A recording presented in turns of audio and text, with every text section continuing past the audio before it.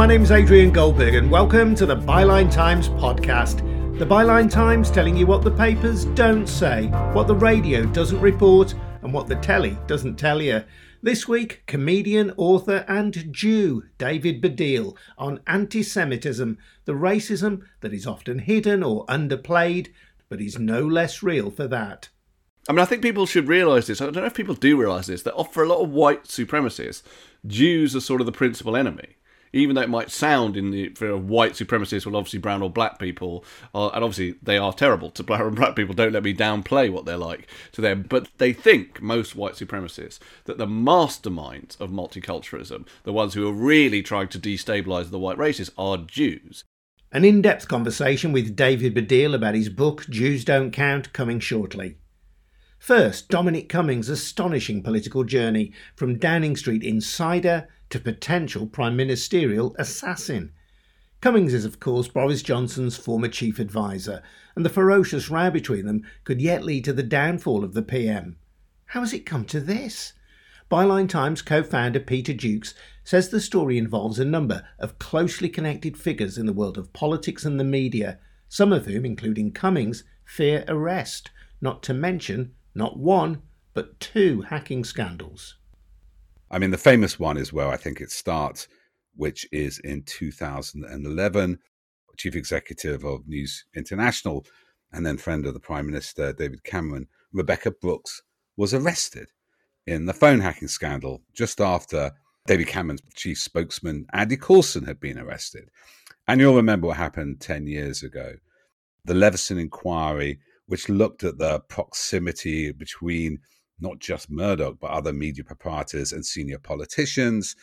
And then the phone hacking trial itself, one of the biggest trials in British history, where Rebekah Brooks, we must say, was found innocent of knowing about phone hacking or bribing cops, but several other journalists, senior journalists, including Andy Coulson, were found guilty. Now, that first part of Leveson, which we heard about when we had all these famous moments with stars and newspaper proprietors and politicians being quizzed by Robert J. QC under the chairmanship of Lord Justice Brian Leveson. That was always supposed to be just the first part of an inquiry. And then because all these trials were going on, as you know, Adrian, you can't contempt existing trials. If you have a public inquiry, it could prejudice the jury. It was supposed to happen about a year or so later when all those trials were over, and there were a lot of them. It never happened. And in fact, it was originally postponed, and then under Theresa May, it was entirely cancelled, though everybody said it was necessary.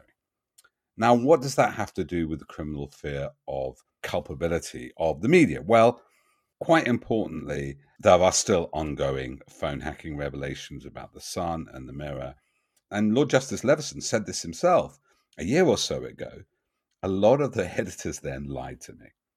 Lying to a public inquiry under the law is perjury and potentially a criminal offence. And had Leveson 2 gone ahead then, Leveson might well have been inclined to pursue some of those witnesses from Leveson Part 1 who he felt had been dishonest with him.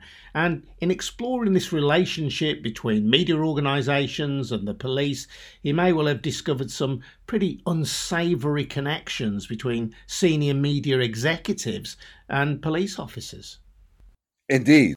And that proximity between Fleet Street and certain journalists and certain senior coppers was rife. I mean, where there were a lot of convictions, not of journalists, but of sources for receiving money from Fleet Street for stories, including police stories. All that would have come out. So the three areas, really: denied but now proven phone hacking, all stuff around other corrupt police networks, and thirdly, senior editors deceiving Lord Justice Leveson and deceiving the public. Yeah, we can be confident, can't we, that Leveson was not given the whole story. Some newspapers which denied phone hacking have since paid out millions of pounds to people who complained about phone hacking, or there have been criminal trials in which details of phone hacking emerged. So if there had been a Leveson Part 2, he could have called to account those media executives who he felt had lied to him in Leveson Part 1. Exactly. And yeah, those cases you point to are still ongoing in the High Court 10 years later. And for the last 10 years, all these media proprietors have been terrified of Leveson 2. They've done everything they can do to stop it, lobbied against it, demonized, hacked off. And I think that explains why they got so close and backed so clearly their two journalist leaders, the young politicians, Boris Johnson and Michael Gove, two journalists. One, famous columnist Boris Johnson for The Telegraph, edited The Spectator. Michael Gove, very close to Rupert Murdoch, gets book commissions from HarperCollins, goes with Murdoch to interview Donald Trump. Now, they have got their men in power, their pals in power. And I think part of the support for Brexit, part of it was obviously ideological from those sort of right-wing newspapers, but part of it was, if we get our guys in place, we can stop Leveson 2. We can be let off the hook. And even better, in recent years, they've had all kinds of boondoggles handed out. They're no longer VAT registered. They haven't had to have a compulsory regulator or independent regulator. And they've had all these millions in handouts from the government during coronavirus for government advertising campaigns. And so the press barons think they've got their placemen in positions of power? Well, certainly, they behaved that way until recently, as we will get to, no doubt. So, yes, and lots of, though Murdoch did drop his bid for Sky, it's not a completely clean capture, but there's certainly less resistance in government. A lot of anger from newspaper proprietors against Cameron because he'd called the Leveson inquiry mainly because he was in a coalition, and a lot of support for Johnson and Gove from Brexit onwards. Which I think, if I can mention now, is the second hacking scandal, which involves Dominic Cummings, and I am a victim of it. I would say that, most of us watched the Leveson inquiry or the phone hacking trial unfold in 2013 as a warning from history about what can happen, a Stasi-like intrusion into private lives by powerful media magnates. But what I realize now is some people looked at it as an instruction manual. And one of these groups who probably did was Cambridge Analytica, which exactly that time when the phone hacking trial was taking place and was sat in the Old Bailey for 8 months. They started up, this is Steve Bannon, who became Trump's campaign manager, who was then supremo of the right-wing news site Breitbart. He and a billionaire hedge fund owner, Robert Mercer, set up this organization in Cambridge called Cambridge Analytica, which went on to hack about 75 million Facebook users, and used that information, which was both demographics and psychographics, their personal disposition, direct messages, everything, to target people in the Trump campaign in 2016. And this is an area of contention, but one thing is for sure, they worked for Leave.EU, scoping out UKIP members, profiling them, and their offshoot, AIQ, was the main recipient of the official Leave campaign, Vote Leave, directed by Dominic Cummings, of all their targeted ads. And basically, that was, Dominic Cummings says, basically spent all our money in the last few days on digital ads on Facebook. That's what Cambridge Analytica was great at, profiling people on Facebook. And they were very good at just turning that last 5% of voters, playing on their fears, psychographically profiling them according to this Ocean score. And it was very effective. That's why everybody wanted to work with them. But that's right, just a bit like the phone hacking scandal, this was based on illicitly gained material and was politically effective, as phone hacking was, because we all think about Millie Dowler or Sienna Miller or movie stars. But actually, 27 members, I counted at one point, of Blair's administration, SPAD's ministers, were hacked by News of the World. 27. So this is highly sensitive data for political ends. Now, Dominic Cummings said in the Sunday Times, or reported to have feared in the Sunday Times, his friends have said, one of the reasons he's so avid about speaking the truth now and doesn't care is for the last actually 3 years, he's feared a criminal inquiry. We don't know if he's been interviewed, but we do know, thanks to Carol Cadwallader and the work she did, the Electoral Commission found that Vote Leave had illegally overspent and then had referred to the National Criminal Agent, the NCA, our FBI, evidence they tried to cover this up. So there you have a, if you like, newspaper cartel, the media, Fleet Street world, needing government and afraid of criminal investigation. And then it reverses. You have a government and senior members of it, because Gove, Johnson, and Cummings all worked on that same campaign, fearing criminal investigation and exposure. And the media helped them keep that away. You wouldn't read most of these stories about Cambridge Analytica or Vote Leave in those papers. You'd find them in the Observer, in the New York Times, on Channel 4, but not in those papers. So it's almost like those classic spaghetti westerns, Mexican standoff. They've all got their guns to each other's heads. It's mutual blackmail. Really, if you see the way the British media works, if you ever heard, as I did in court, about the big safe the Sun used to have, filled with embarrassing material on politicians, you'll understand that Rupert Murdoch conned onto the notion of compromat, the Russian word we now use quite commonly for compromising material, long before Putin did. And I think that is a very unstable regime. And because it's a Mexican standoff, all it takes is one person to pull the trigger or one person to duck, and that whole unstable system of mutual blackmail and bribery collapses. So the unlikely figure of Dominic Cummings could bring the whole pack of cards tumbling down. One thing about Cummings is he is smart. I think a lot of his ideas are wrong. I think he overemphasizes genomics and genetics.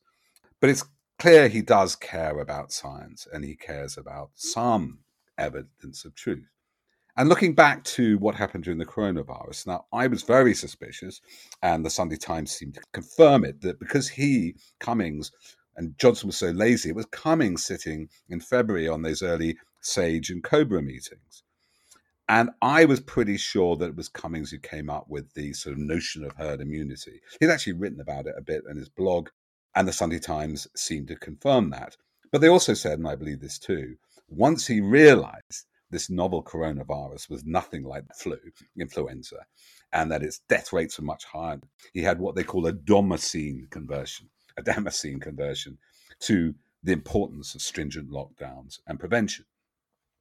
And there's every evidence he did that. Now, we had that whole episode of him going to County Durham, apparently breaking lockdown with trips to Barnard Castle to test his eyes. I think what he said in the Rose Garden, that famous Rose Garden press conference, which was kind of more senior than Boris Johnson would hold back in when it was May, June last year, I think a lot of what he said was that is implausible, his explanation for it. But I think the emotional explanation was plausible. He ran out of Downing Street. He has a young, vulnerable family. He'd been ill himself. His wife was ill.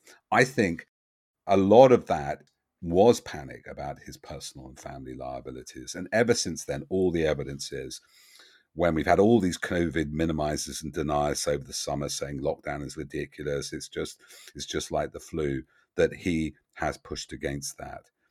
And then there comes a crucial moment, which we might hear evidence on in the Parliament in 3 weeks, the let the bodies pile high moment. Now, just to remind your listeners, that was around late September. The virus was rising, the summer's over, schools were back, and was rising quite quickly. And there was a call from SAGE for a quick circuit breaker lockdown, which Labour supported.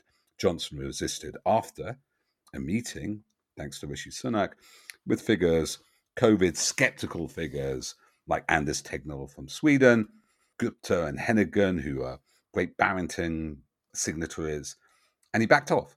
And he kept on backing off. And then you have this explosive moment when he's supposed to have said, let the bodies pile high, when he's forced into this, actually a third lockdown. And that's when Cummings and Kane, the other press advisor, leave. I do think that Cummings felt that moment. We can look at the graphs. Many more died in that second wave, and I published that graph, than in the first wave, and it was completely out of kilter with the rest of Europe. Our second wave was so much more devastating than the European average. I think that weighs on Cummings' mind. I think personally, I may be naive on this, or just, I work with whistleblowers, I understand their compromise. In a way, this is more important than anything he did with Cambridge Analytica. Cambridge Analytica, maybe they swung a few thousand votes, 1%. That's all you needed, 2%. One person in 50 would have changed the Brexit vote. But nobody directly died. 150,000 people have died in this country. And the first duty of any government is to protect its citizens from death. And if Johnson really said those things, if he followed the financial imperatives, if he didn't listen to the science, if he went the cheap and easy way of anti-lockdown, just out of money, then I would applaud Dominic Cummings for coming forward, and the whole country should. You know what? Nobody's all good or all bad. And as you know, Adrian, I've worked with a lot of whistleblowers. Our TV team used to work on right-wing sites. They got radicalized by YouTube. I worked with Chris Wiley and Shamir Sani, the Vote Leave whistleblower. I'm going back to the journalists on Byline Investigates, Graham Johnson and Dan Evans. They're the only two journalists who willingly came forward to say they were phone hackers. I don't know. Life's messy and complicated, isn't it? I mean, there is a kind of an element of some Russian court going on in Downing Street with decorating apartments and falling out between Cummings and Boris Johnson's fiancée, Carrie Symonds. I do think greed, lies, cover-up are unsustainable. As we've seen with phone hacking, 10 years later, the truth is still coming out. It's easy to lie quickly, but to get all the receipts, to go back in history and change your blog, change time, is very difficult without an audit trail. And if it isn't Cummings who takes down Johnson, something surely will, because you build on lies, you're building on the sand, and nothing will survive on that for long. The thoughts of Peter Jukes, and you can read much more from Peter, Byline Times co-founder, at our brilliant news-breaking website, bylinetimes.com. This is probably as good a time as any to remind you that we don't owe allegiance to any media mogul, to any corporate interest or any political party. This podcast, Byline TV, and that website I mentioned are supported by subscribers to our monthly paper, The Byline Times, which costs just £36 a year. Get more details on how to subscribe at bylinetimes.com. That's bylinetimes.com. And if you've already taken out a subscription, thank you. Now, as someone of Jewish heritage, I was naturally drawn to David Baddiel's latest book with its provocative title, Jews Don't Count. Baddiel, who describes himself as an atheist Jew, believes that in the modern world of identity politics, anti-Semitism has somehow been downgraded. You'll hear why shortly. But along the way we discovered we had something in common. My father escaped Nazi Germany at the age of just 13. He arrived in the UK on Kindertransport with his little brother 3 months before the outbreak of war. Baddiel, it turned out, had a similar story. Be warned though, this interview is swearing. My mother was born in Nazi Germany. She just got out. She was obviously a baby. She was born in 1939. It's quite complicated and not entirely clear because various attempts were happening to smuggle her out. It was very difficult to get her out because my grandfather had been arrested after Kristallnacht and sent to Dachau, which was established as a concentration camp well before the final solution in 1938. So he'd been in Dachau for 6 months, and then my grandmother had managed to get him out on the basis that they were leaving and emigrating to come to Britain, but that was really hard to do. The papers were hard to get. It was hard to get into Britain. I mean, this is a long and complex history which you all know about. And it was literally 3 weeks to go before the war broke out that my grandparents and my mum managed to get here, but it meant that most of their family were left behind and murdered. So the fact of that is in every page, I would say, of Jews Don't Count, even when it's not. It becomes sort of impossible, particularly as you grow older, I think, not to feel the effect of that in your sort of bones, really. And particularly as you sort of understand time, how short time is, how when I was young, it was 19 years after the war when I was born, and it felt like a lifetime. Now it really feels like nothing. Unsaid things that I know were unsaid when I was young that now seem to me in their silence to be much louder. And the forgetting of all this. I mean, I had a big deal on Twitter the other day because, I don't know if you saw that, but a woman and a few other people were wearing yellow stars at an anti-lockdown demonstration, and I just wrote, take that off. And it went kind of viral and all that, but I think the extremity of my immediate sort of visceral reaction to that maybe I wouldn't have felt that 20 years ago. I mean, you didn't have this quite as much of this idiocy 20 years ago either to deal with, and it wasn't so visible. But I mean, my reaction to that is all to do with a very, very strong sense of my grandparents having to wear those things, having to leave their family behind, having most of their family murdered, their entire livelihood taken away, my grandfather being in a mental hospital for in and out of his life because he was severely traumatised by it, and the ways in which I can now see that my mother's damage, which I didn't think I could see at the time, was deeply affected by all that. So all that is in saying take that off to the woman wearing the fucking shit no COVID yellow star. Yeah, so in your own family history then, you've seen anti-Semitism in its most horrific form as an expression of hard-right Nazi ideology. But that's not what the book is about, is it? In the book, you're addressing anti-Jewish racism by progressive people, or the failure to spot racism against Jews by people who would consider themselves to be progressives. Yeah, so by progressives I don't mean just the Labour Party or the left, because I think progressive ideas and, you know, people who are in their minds anti-racist, not just racism, anti-ableist, homophobia, all those things that you might consider to be right-thinking people, I do think that extends beyond the left. I mean, there's a footnote in the story about David Cameron using the word yid, which is a whole other issue, in front of me on a number of occasions, you know, when we're on the same TV show together in the green room. And my point being, this is not, you know, he would not use a negative epithet for an ethnic minority in front of a member of the ethnic minority with any other one. And he's David Cameron, he's lead the Conservative Party, but I still include him in someone who would be influenced by progressive ideas. So it's a wide spectrum of thought I'm talking about there. And I also want to be clear for anyone, you know, although the last 5 years of the Corbyn Labour Party probably catalysed this book, and he's in this book, it's certainly about a much larger frame of reference and history as well. And also, the continuing beating drum of far-right anti-Semitism is also very much in the book. In a way, the book is saying to progressives, look, I feel that you, in your overarching concern for minorities, have set up this sense of, like, we need to protect minorities from the various types of attack and aggression that they suffer from.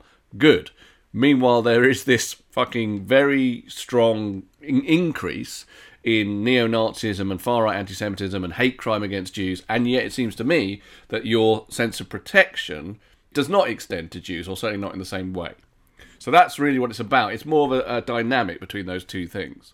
And for people who haven't read the book then, I think it just might be worth talking through one or two examples of the kind of anti-Semitism that you mean, that appears to be invisible to people who would regard themselves as progressive. Yeah, well, quite a lot of it is about the lack of reaction. So I start the book with about 12 or 13 examples, some of which are personal, some of which are political. A lot of the time, what I'm talking about is not so much the thing in itself. It's more about the fact that we live in a time of very hyper-awareness about aggressions and racism and whatever, and then these things didn't provoke that reaction. So that can be from the fact that Radio 4, which I would include in a place that is certainly thinks very deeply about progressive things, not that they're very left-wing, but they would be very concerned to avoid offence, I think, of ethnic minorities, still had in 2017 a complete reading of T.S. Eliot's poetry, which includes the line, the rats are underneath the pile, the Jew is underneath the lot. And they did have something of a trigger warning for that, but I think that equivalent negative stereotyping of any other ethnic minority just would not be read out. So it goes from that to a much more extreme thing, which is at football, at Chelsea, me and my brother literally having a bloke shout, fuck the Jews, fuck the fucking Jews, fuck the yids, over and over again at us, a fight nearly breaking out. And my point about that, again, is not so much that it happened, although that is worth noting, but that by then we're living in a zero tolerance for racism at football environment. I've grown up seeing football go from a incredibly racist environment to, you know, really good attempts and successful attempts to stamp out racism, including notices in the programme at Stamford Bridge that any form of racist abuse will lead to immediate expulsion and a lifetime ban. And this bloke is shouting, fuck the Jews, fuck the fuck, over and over again for about 10 minutes. And I say my brother starts to take him on or whatever. And no steward intervenes. There's no attempt to, inquire who this might bloke be afterwards and trace him and stop him from coming in. Nothing like that. And eventually me and my brother have to do a film called The Y Word to try and draw attention to that. And that itself is to some extent not blocked, but, there's quite a lot of sort of, do we really have to do this from the various anti-racist authorities in football because they don't consider it as important, which is essentially what the book's about. Yeah, this idea of a hierarchy of racism, that racism against Jews is somehow less important than racism against other minorities. Yeah, I mean, that's essentially what the book is about. And I think one reason why the book seems to have made quite a lot of noise is that I think that thing is something the Jews feel very deeply, but it feels like they're not allowed to say it. It feels like something they're not allowed to say. And that when I've talked about it a little bit beforehand on social media, you often get a big pushback of like, it's not a competition, and, and to some extent you might be accused of doing down the struggle of other minorities by saying that and whatever. So I just made the decision, a sort of intellectual decision, and I'm writing a polemic here to say, well, no, I'm going to talk about it because I know that I feel it and I know that a lot of Jews feel it. And here are some concrete examples and some sort of data that shows that it really exists as a thing. And no one's really come back to me and proved that it doesn't. It just feels like it's kind of thought of like, no, you don't talk about this, it's an unsaid thing, it's divisive to mention it or whatever. But intersectionality, which I guess is what that's about at some level, intersectionality stands or falls on being actually intersectional, right? And within intersectionality, over the years, from when the left first started, to have proper campaigning and proper activism, has been a long and sometimes painful process of saying, oh no, we must include these people, we mustn't forget about the hate they suffer or the rate of blah, blah, blah. And that's allowed for a lot of other minorities, it's sort of totally allowed, that for other minorities to say, well, it's different for us, we feel we've been missed out from this, blah, blah, blah. But I think when Jews do it, there are issues. I would say the book shows how that exists, and then the majority of the book is really saying, why does this happen? A couple of areas where you identify conflict between some progressives and seeing anti-Semitism as equivalent to other forms of racism is in the wealth or perceived wealth of Jewish people, and also the sense of Jews as being white. You use this phrase, the flickering whiteness of Jews. Well, I use a phrase that isn't mine, but I do say that. I can't credit it, sadly. Flickering whiteness is mine, but someone on the internet used the phrase Schrodinger's whites to describe Jews, and I love that because what it really means is that Jews are white or non-white depending on the politics of the observer. So it works very well in terms of how Schrodinger's cat works. But what I mean by that is that for very right-wing people, obviously the actual Nazis, but neo-Nazis, in America, white supremacists, I mean, I think people should realise this. I don't know if people do realise this, that for a lot of white supremacists, Jews are sort of the principal enemy. Even though it might sound for white supremacists, well, obviously brown or black people, and obviously they are terrible to brown and black people, don't let me downplay what they're like to them, but they think, most white supremacists, that the masterminds of multiculturalism, the ones who are really trying to destabilise the white races, are Jews. You had a great example of that, I think, in 2017 in the United States, in Charlottesville, with the Unite the Right March and that chant, "The Jews shall not replace us." That Jews will not replace us thing, which I didn't understand at first. I thought, what is that about? And then I realised it's about this great replacement theory, which a lot of, Tucker Carlson on Fox News recently was basically, without saying the words Jews will not replace us, was saying that he believes that Democrats have got immigration procedures that are about replacing people who would vote for Republicans. And if you break that down not very far, you get Jews will not replace us. And that's their idea. So Jews, according to this theory then, are masterminding the Great Replacement, the idea that people in majority white countries will come to be outnumbered by black and brown people. It's Jews who are orchestrating that. Jews are orchestrating it, but as part of that, people need to understand that Jews themselves are not seen as white people. They're sort of neither not seen as brown or black people either.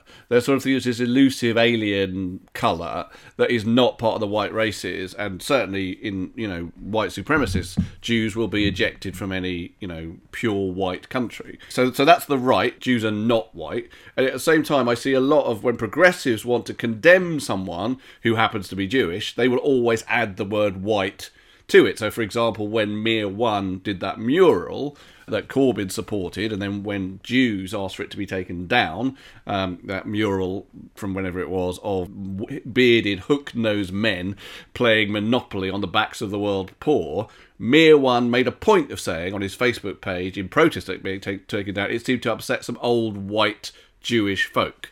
And that white isn't been put in there randomly. That white has been put in there to associate Jews with whiteness and therefore power and privilege and all the things that Jews are associated with, sometimes by the left, in order to exclude them from the kind of, protection that is offered to other minorities. So that's what I mean by Schrodinger's whites. Yeah, and you also use statistics to challenge this idea that Jews are in some way uniquely privileged in society in terms of their wealth. Well, it's a myth. I mean, I found myself having to go to some facts and figures because of what I was trying to say, but I'm not that kind of writer. I write generally from my own experience, and I really come from stand-up. And so, although this is a book which is hopefully got some jokes in it, it's mainly a serious book, but I don't want to have to do loads and loads of dry statistics, but I went to some statistics for that, which apparently the ethnic minority millionaires it's all mixed up, and Hindus are at the top of that particular league of an individual Hindu. I very much doubt anyone would say, well, he or she doesn't suffer racism because they're wealthy or because they're not associated with sort of wealth quite in the same way. Wealth for Jews in that association seems to also imply power and privilege and, the ability to control things, which I think is what puts them outside the square in the minds of a lot of people, including some people on the left, not really suffering from racism. But then I make another point. It's very dangerous to say, therefore, they don't suffer racism, because, my grandparents, the ones we're just talking about, they actually were wealthy in Germany in the 20s. They owned a brick factory, and they weren't super wealthy, but, they were wealthy. And then they lost everything, and all their family was murdered in the space of a few years. So, again, this notion that money is associated with Jews and that protects them in some from racism, it's wrong, and it's ahistorical and simplistic. I was always taught that the association of Jews with finance came about because Christians regarded usury, lending money for interest, as a mortal sin, but that as Jews were damned anyway because they had killed Christ, they were allowed to lend money with interest. So they were pushed to the edge of society. There weren't many other roles that they were allowed to do, but they could do that. So on the one hand, they were condemned for being moneylenders. On the other hand, they were mostly tolerated because they provided a service that was useful to the Christian majority. That is obviously completely correct. But I think it's also really important. There's a bit in the book where I talk about the word Jew and how it's weird that we, as Jews, have this word which is the real word for us, but which is an insult. And I use an example from one of my novels where a woman is translating a Nazi, and the Nazi uses the word Judinnen, and she tries to translate it as Jewesses and realises that isn't right. And then she tries it as Jewish women and realises it isn't right. And then she writes Jew women. And that's right. That gets in what the Nazi contempt was originally in the German. And only one word, as far as I know, has this ability. Like if you go from Jewish women to Jew women, you've completely changed the character of those two words. It's really extraordinary. And the deep burial of what I would call a type of systemic racism in Judeo-Christian culture is very important in all this. So that when you look at that mural, which is by a progressive, I think it's also drawing on very ancient Christian traditions of the greedy devil, gargoyle, blah, blah, blah figure, because they're the villains in Mir One's image. But what are those greedy gargoyle devils? Go back a few centuries and they're always Jews.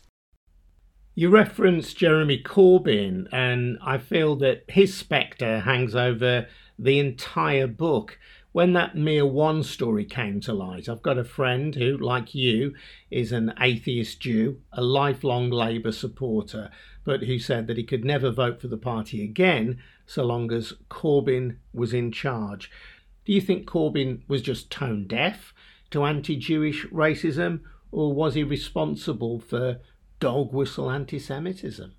Well, in the book, I talk about the idea of the blind spot. So part of what the book is about, to some extent, is the fact that, in my opinion, far-right anti-Semitism, which has a long history, is at the same time fairly simple, insofar as it's people who completely own that they hate Jews and would like to eradicate them. That doesn't need much deconstruction. Whereas progressive anti-Semitism is much more difficult to see.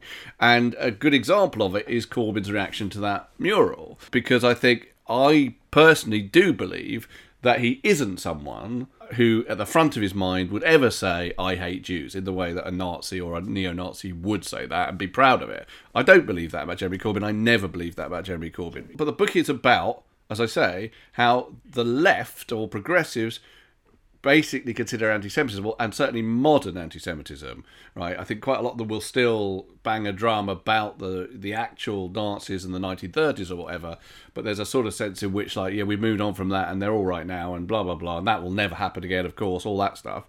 So it is lower down on the rung of important things. And actually for Corbyn, I think there's something specific, which is there are quite a lot of younger people who are progressive. I think it's all about ethnicity or gender identity or whatever, the way they think about here are the important minorities. For Corbyn, it's also about class. And I think because he's an old-style lefty. And so for him, that picture, all he can see is a rebel yell against the people who own the means of production. All he can see is these are capitalists, bankers, blah, blah, blah, and they're on the backs of the world poor. We have to fight against them. And that blocks completely the kind of obvious fact that they look like cartoons of Jews, and a long tradition of cartoons of Jews, and two of them are fucking Jews, because Mere One says, oh, those old white Jewish folk were upset about seeing hashtag Warburg, hashtag Rothschild on these things. And the minute you've got particularly Rothschild in a Facebook post, you click on it and it's just the worst anti-Semitism ever. So it's sort of amazing, in a way, that Mere One, I mean, in a way, I sort of think he's much more straightforwardly, dodgy in that respect. Because I think, right, you've put hashtag Rothschild on your Facebook page. You know, if you click that, where that's going to go. But Jeremy Corbyn, I think it is more of like, he's so obsessed with these things, and they're so important, that anti-Semitism, in a way, is just a distraction from those things. I think that was always kind of the problem. There's another issue as well, which may or may not apply to Jeremy Corbyn, but certainly applies to many progressives, and that's either dislike for the practices of the State of Israel, or indeed for the creation of the State of Israel in the first place, and that in some cases that comes to manifest itself as anti-Jewish racism.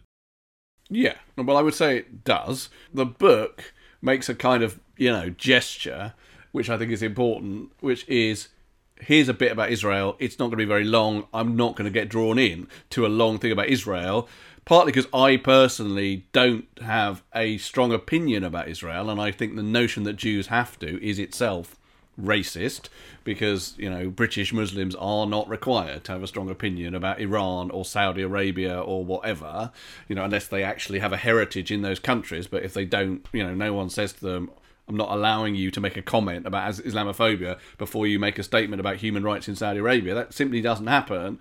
And so I'm trying to say, I want to talk about anti-Semitism, and I'm not going to allow the normal thing that happens, which is, no, first we have to have a long, fucking annoying conversation about Israel and how you feel about Israel before we can have that. I'm just not going to do that. And that's been interesting, because it sort of foxes both. I mean, foxes is slightly the wrong word, but it sort of does, outflanks both the people on the left who would do that, and to some extent Jews as well. And the book is, in its own way, it's a critique of progressives, it's also a critique of Jews, I think. It's a critique of Jews, particularly British Jews, having this thing of let's not make a fuss, let's not get involved in, until very recently, let's keep our head down, let's laugh along with anti-Semitism and blah, blah, blah. And also, I think, I have noticed that Jews as well, I think, will get so anguished about what to say about Israel that they too can't speak or express themselves properly about anti-Semitism, which is why the end of the Israel bit for me says, I think Israel, meh, right? It's a statement of, I'm just not that fucked about it, because I am very bothered about anti-Semitism, and I think it gets in the way. But I agree with you, yes, I agree with you, sort of out of the confines of the book, that I think there is a very complicated overlap in the way that some of the left are triggered by Israel. Personally, the way and this isn't in the book, but personally the way I always think about it is look out for the trope. So if someone is criticising Israel, even criticising its right to exist or whatever, they're not necessarily anti-Semitic. You could come from like a very, very powerful secular statehood background, for example, intellectually. You believe all states should just have a secular founding, which I sort of believe myself as an atheist, to be honest with you, and that religion and ethnicity should be nowhere near a state, a reason for a nation, okay? Now, as an intellectual position, that's not anti-Semitic. It's just an intellectual position. But the minute you start saying, so I don't believe Israel has a right to exist, and it only continues to exist due to a global network of power brokers operating behind the scenes and paying lots of money, then immediately you're in the trope. You're in the trope of ancient anti-Semitic beliefs about, the octopus power of the Jews. And that's, I think, how I separate it. Where have you given yourself away by using those tropes? We started, David, by talking about your own family history. How seriously do you take modern anti-Semitism? How much of an existential threat is it to you and your family? Well, to me and my family, I think it is an existential threat in a weird way. I don't think it's an existential threat in the way that the Jewish Chronicle put that a Corbyn government would be an existential threat to Jews, to the whole community. So that, I think, is wrong. Apart from anything, it causes linguistic issues, because the Nazi government was an existential threat to Jews. It wanted to wipe out the Jewish community in Europe, and that is an existential threat to Jews. I don't believe for a second that had Corbyn got in, there would have been a genocidal attempt to wipe out Jews. And I think some people did, and that is just nonsense. However, what is happening totally is, along with the progressive neglect of anti-Semitism as a major issue, there's been a rise in individual hate crimes against Jews, and those have not highlighted at all in the same way that other crimes might have been. The way that 11 Jews were massacred in Pittsburgh in 2018, there was a killing in Jersey in 2019 at Kosher Deli. The Yellow Vests, for example, which were a very kind of like rebellious street movement, attacked various Jews on the street and started doing anti-Semitic graffiti and whatever. As a prominent Jew talking about this, you can totally feel targeted. I mean, there's no question. I get loads of anti-Semitic abuse on Twitter, and I don't know how much of that you would consider to be real or whatever. But questionably, individually speaking about this and identifying yourself as a Jew, you can totally feel targeted. In a way, that's the thing. Not me personally, but again, going back to the statistics that I didn't really want to look at in my book, when I actually looked at the hate crimes recorded against Jews just in one particular year, this is really bad. It's really bad, and it is soft-pedalled by the left, or at least there's a sort of sense, and I talk about this towards the end of the book. So, for example, I can't remember the exact dates. This goes back quite a long way, but there was an attack in France some time ago into a synagogue, and the French Prime Minister at the time talked about how there'd been an attack on Jews in the synagogue, and he then said, and innocent French people outside, nearly got hit as well. And that distinction is really key, because there's a notion, and has always been a notion, obviously he probably wasn't in his mind an anti-Semite, but he has a notion of there being a separation between ordinary people, innocent people, French people, and Jews. And these were French Jewish citizens who had committed no crime. But that notion of the not quite innocence of Jews, that pervades the political spectrum, I think, because there is a sense that Jews have enough power and enough wealth and privilege that when they are attacked, whether that be online through microaggressions or shouted at or killed, that they bear some responsibility for that. And that doesn't apply to most other minorities. David Baddiel, whose book Jews Don't Count is out now, and I'd unreservedly recommend it. I'd welcome your comments on that interview and anything else on the podcast. And if there's a story that you think we should be sharing, feel free to get in touch. You can email goldbergradio@gmail.com. Before we go, just a reminder to please subscribe to the Byline Times if you can. It funds this podcast, our website, and supports Byline TV as well, including the wonderful Matthew Wright. You can get more details on how to subscribe at bylinetimes.com. That's bylinetimes.com. I'm Adrian Goldberg. See you next time.